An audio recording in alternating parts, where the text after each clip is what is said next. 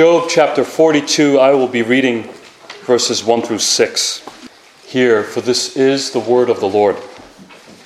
Then Job answered the Lord and said, I know that you can do all things, and that no purpose of yours can be thwarted. Who is this that hides counsel without knowledge? Therefore I have uttered what I did not understand, things too wonderful for me, which I did not know. Hear, and I will speak. I will question you and make it known to me. I had heard of you by the hearing of the ear, but now my eye sees you. Therefore I despise myself and repent in dust and ashes. The famous question that many preachers have asked their congregants over the centuries has been, if you were ushered into the presence of God today, could you say, without a shadow of a doubt, that you would be in the right with God? Because the presence of God is a fearful thing for sinners who have transgressed His holy law. Job was first visited by God's word in Elihu. Then he was visited by God Himself in a whirlwind. And out of that whirlwind, God rebuked Job in two speeches. In the first, He asked Job, are you sovereign over all things? If you don't like the way I govern all things, could you take my place? And in the second speech, the Lord asked Job, are you just the way I am just? Do you know the hand of my justice? And are you going to tell me when and where I must defeat evil? Could you defeat evil all by yourself, Job? I didn't think so. And in the presence of this awesome God, Job would respond to his word. Now, do we ever consider that when we come to worship on the Lord's Day, that we are entering into the presence of God? How then should we conduct ourselves? How should we respond? The author of Hebrews says that when we gather for worship and hear His word preached, we are coming to the city of the living God, to heavenly Jerusalem, through the blood of a mediator, and we are surrounded by innumerable angels in festal gathering and the assembly of the firstborn who are enrolled in heaven. It's like the roof of the building opens up and heaven comes down and we go up into heaven before God's throne to worship Him. That's sort of our equivalent of what happens here when God visits Job with His word. Because worship is where God comes to meet with us. Now, He no longer comes in a whirlwind. He doesn't come in a pillar of cloud. But He comes with His ordained means. With His word. With sacrament. With prayer.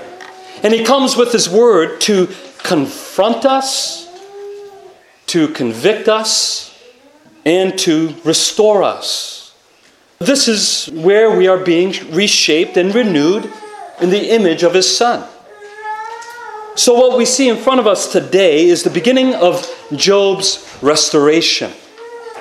And this is what every believer's restoration ought to consist of. First, we are to praise God for who He is. Secondly, we are to confess our creatureliness and all that we lack in light of who God is. And thirdly, we are to forsake ourselves and repent. First, we are to praise God for who He is. He is almighty, holy, all-wise, all-good, which means that all of His good purposes will come to pass. See, Job has made a complete 180 turn here, and he has come around. This is the contrast when he first began to speak back in chapter 3 and how he cursed the day of his own birth. But now, after being visited by God and His word, he is saying something totally different. His tone has changed. He praises God for who He is and what He can do. He says, I know that you can do all things. Isn't this what Jesus taught his disciples when he was teaching them about how man is to be saved? He said that man cannot save himself. With man, it is impossible, but with God, all things are possible. So we can never say that this or that person can never be saved. It's impossible. They're too far gone. Well, Jesus says, well, with God, all things are possible. Now, throughout this book, to some degree, Job has always believed that God is all-powerful. But he hasn't fully trusted that the Almighty was on his side. Job thought that God was using his power against him.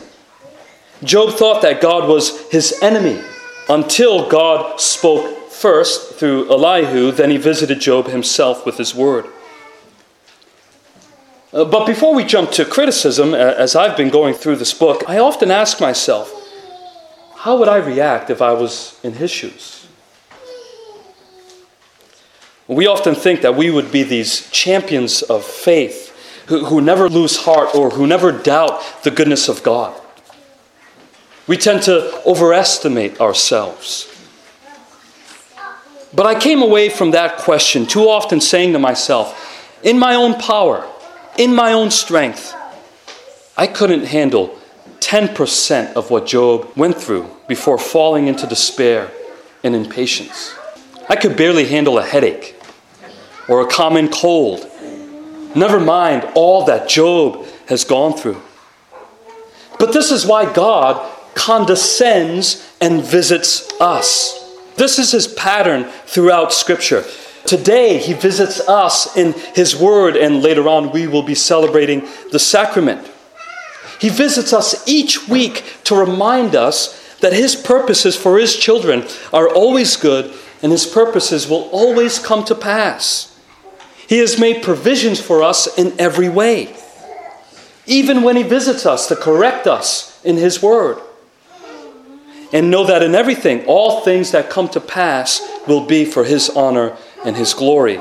So God not only revealed his immense power over all creation, he not only brought fear into Job's heart, but this great fear of God also came with the revelation that God was Job's creator and his savior, to save him from the forces of darkness that have come into his life.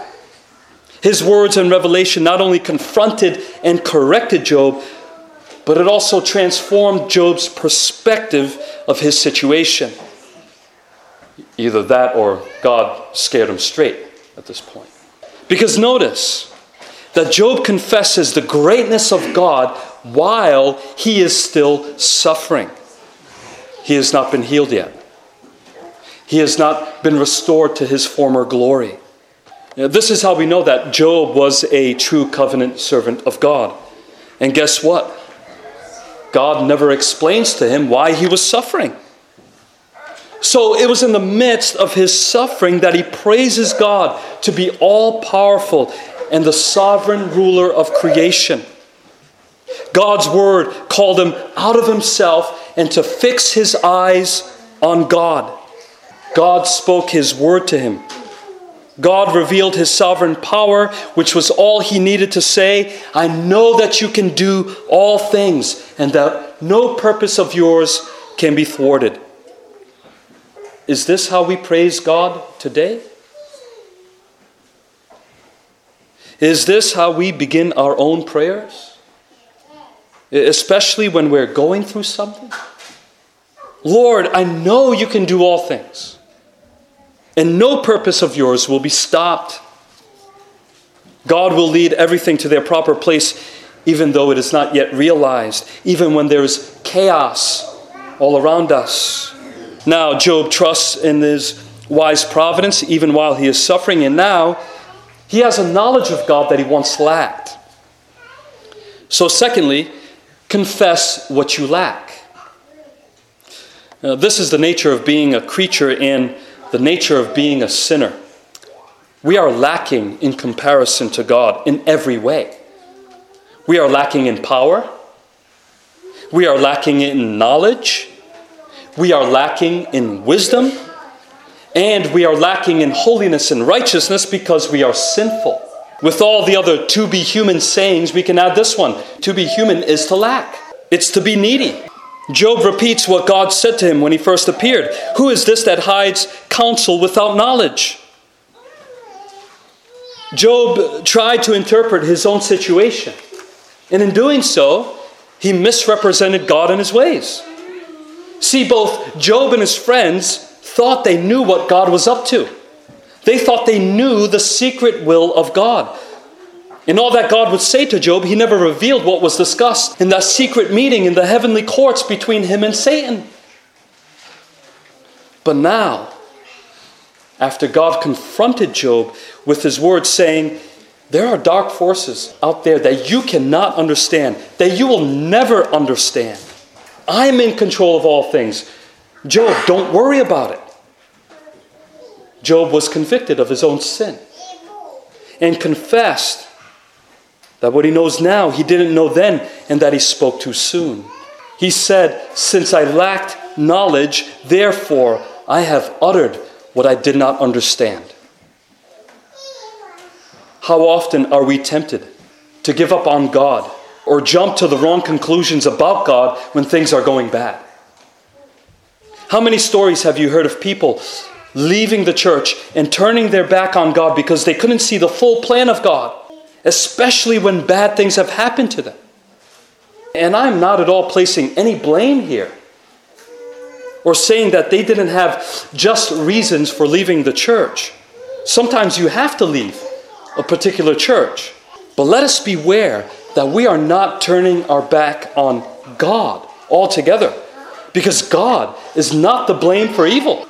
He never was and he never will be. God is all powerful, all holy, and he is all good.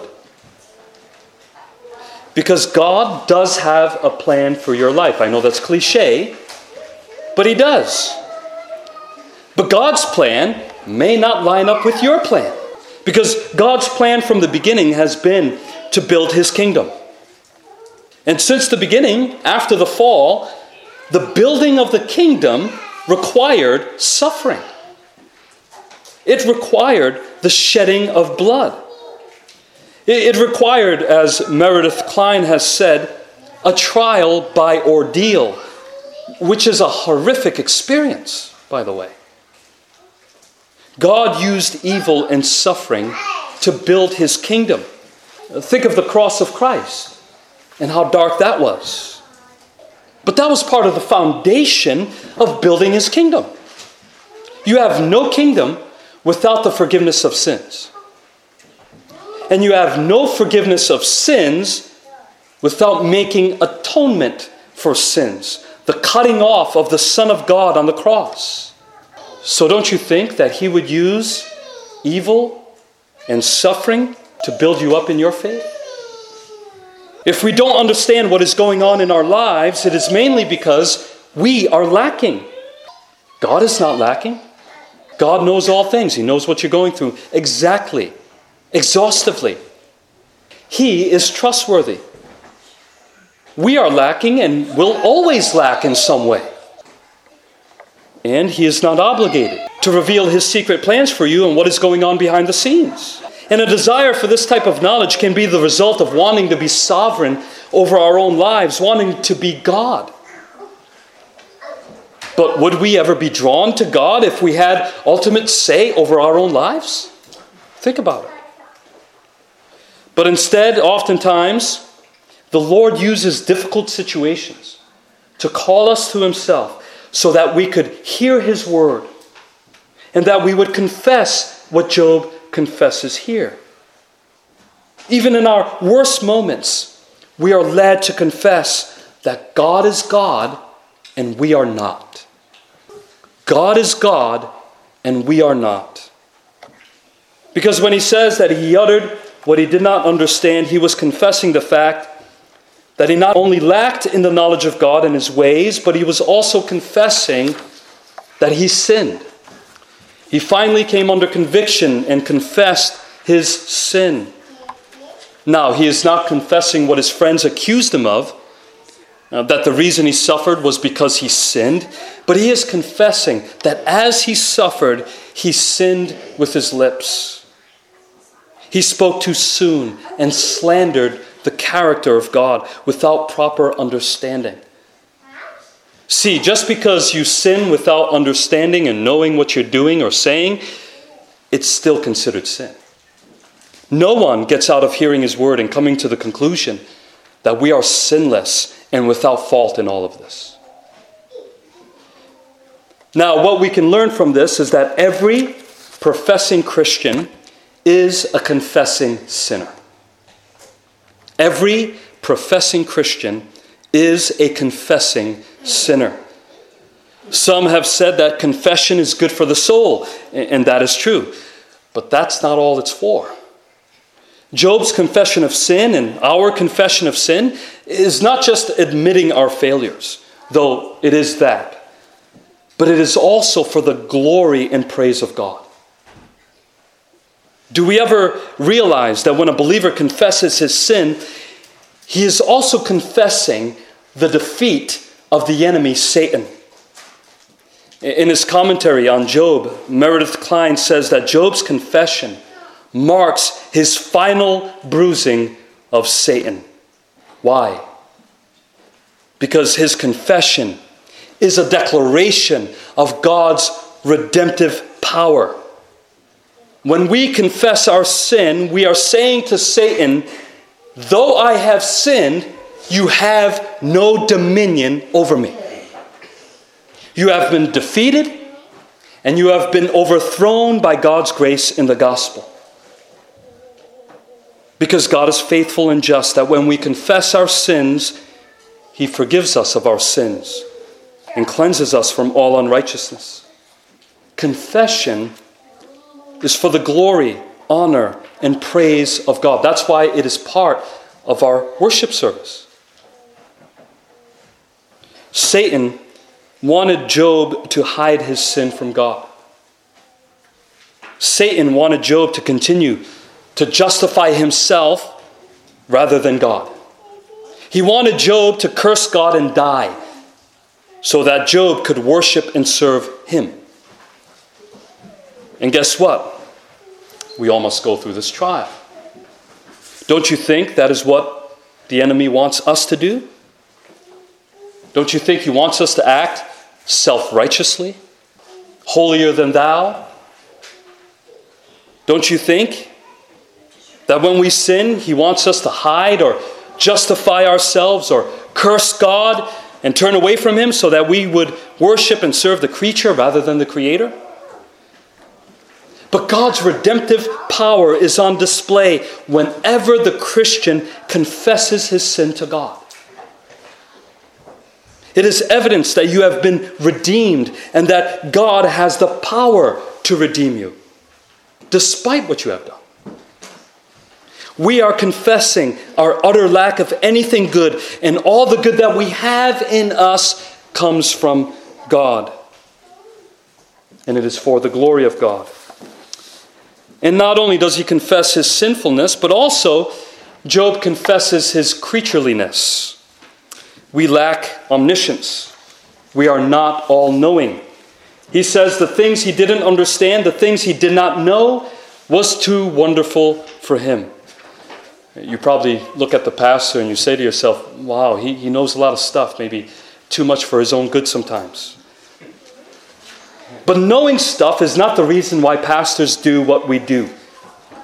Yes, we do need to know a lot of stuff, but it ought to come from a desire to share with everyone the truth of God, especially His sovereign power in the salvation of sinners, to share everything we learn from the Word of God, so that by that Word, His people would be shepherded and directed toward greener pastures in Christ. But every pastor, even the most educated, must confess the things of God are too wonderful for me. Yes, God has condescended and given us His Word where He reveals Himself in the mysteries of salvation, but there are things of God, especially the secret things, that are mysterious, and they will remain mysterious. Things we will never understand. Think of how impossible it is to count all the stars. If it's impossible for humans to count the stars, then how much more impossible to understand all the ways of God? Those things that have not been revealed to us. Think of the mythical creatures in the last 2 chapters.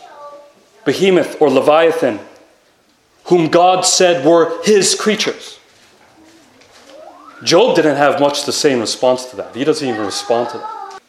He doesn't understand the existence and the purpose of these creatures. And all the study and the theories we have about these creatures today are mostly based on speculation, though I do believe that they existed or still exist. So Job ultimately confesses that he is a sinner and just a creature of God. So the question for us is, have you confessed that God is God and you are not?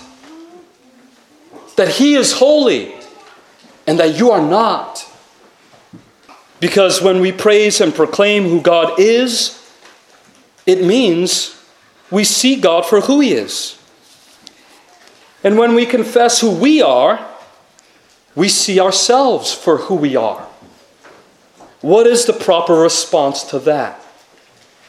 Repentance. Repentance. To turn away from ourselves and our sin. So thirdly, like Job, we are called to forsake ourselves and repent. Here, Job repeats God's word back to him once again, which is a good practice when we're praying, to pray God's word back to him. He repeats, "Hear, and I will speak. I will question you and make it known to me," which was a challenge from the Lord to Job, asking him whether or not he was able to do what God does. Of course, the answer would be no. And so Job begins to confess again, I heard of you by the hearing of the ear, which means he grew up hearing about God and his ways, maybe from the local village elders or from his family and the tradition he grew up with. Some of that tradition may have taught a form of legalism, that in this life you are rewarded for good and punished for wickedness.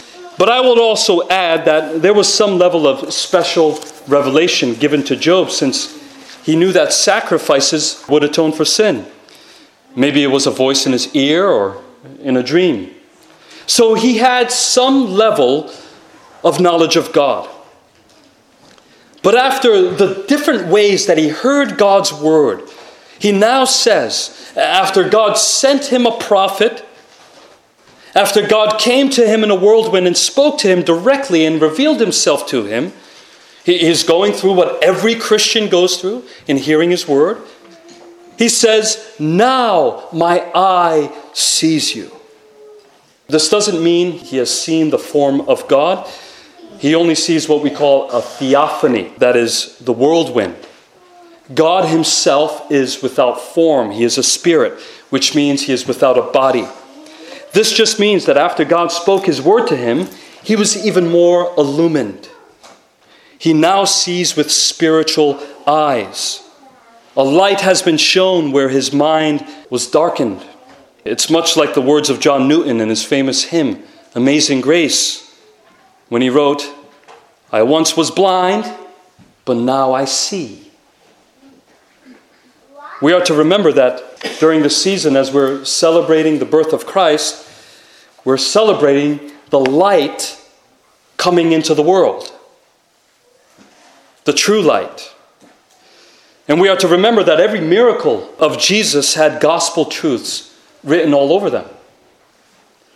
The miracles he performed were not just about doing good to neighbor, though that was the case. But it was also a way of communicating to the people that he is their sovereign God who has come to save their souls. Jesus came not only to reveal that he is God, but also to reveal that he is the God who saves. That's what the name Jesus means. It means our God who saves. Think of the raising of Lazarus. What was the point of that? The poor guy had to die a second time. The purpose was so that Jesus could say and reveal, I am the resurrection and the life. One of the miracles that he repeatedly performed was healing the blind. He not only would restore their physical sight, but also their spiritual sight. In those miracles, Jesus was saying, I am the one who will illumine my people's minds by my Spirit and give them spiritual eyes to realize their need of me as their Savior. That was the point. Like the time when Jesus healed a man who was born blind. When the man reported to the Pharisees what Jesus had done, he told them that Jesus was a prophet. But that's not all he was. Because afterwards, Jesus found this man to illumine him a bit more, and he asked, do you believe in the Son of Man? He would have been thinking of the Son of Man from Daniel 7, who was both man and divine. He was also God. So he answered, and who is he, sir, that I may believe in him? Jesus said to him, you have seen him, and it is he who is speaking to you. And what was this man's response? Lord, I believe. And he worshipped him. The light has come into the world, and he revealed that he is the God who saves, and he calls all to believe in him. Because what did Job see here?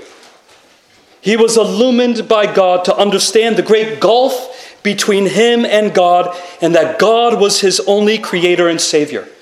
Now he understands who God is, and he understands himself as a helpless creature and a sinner who needs the grace of God.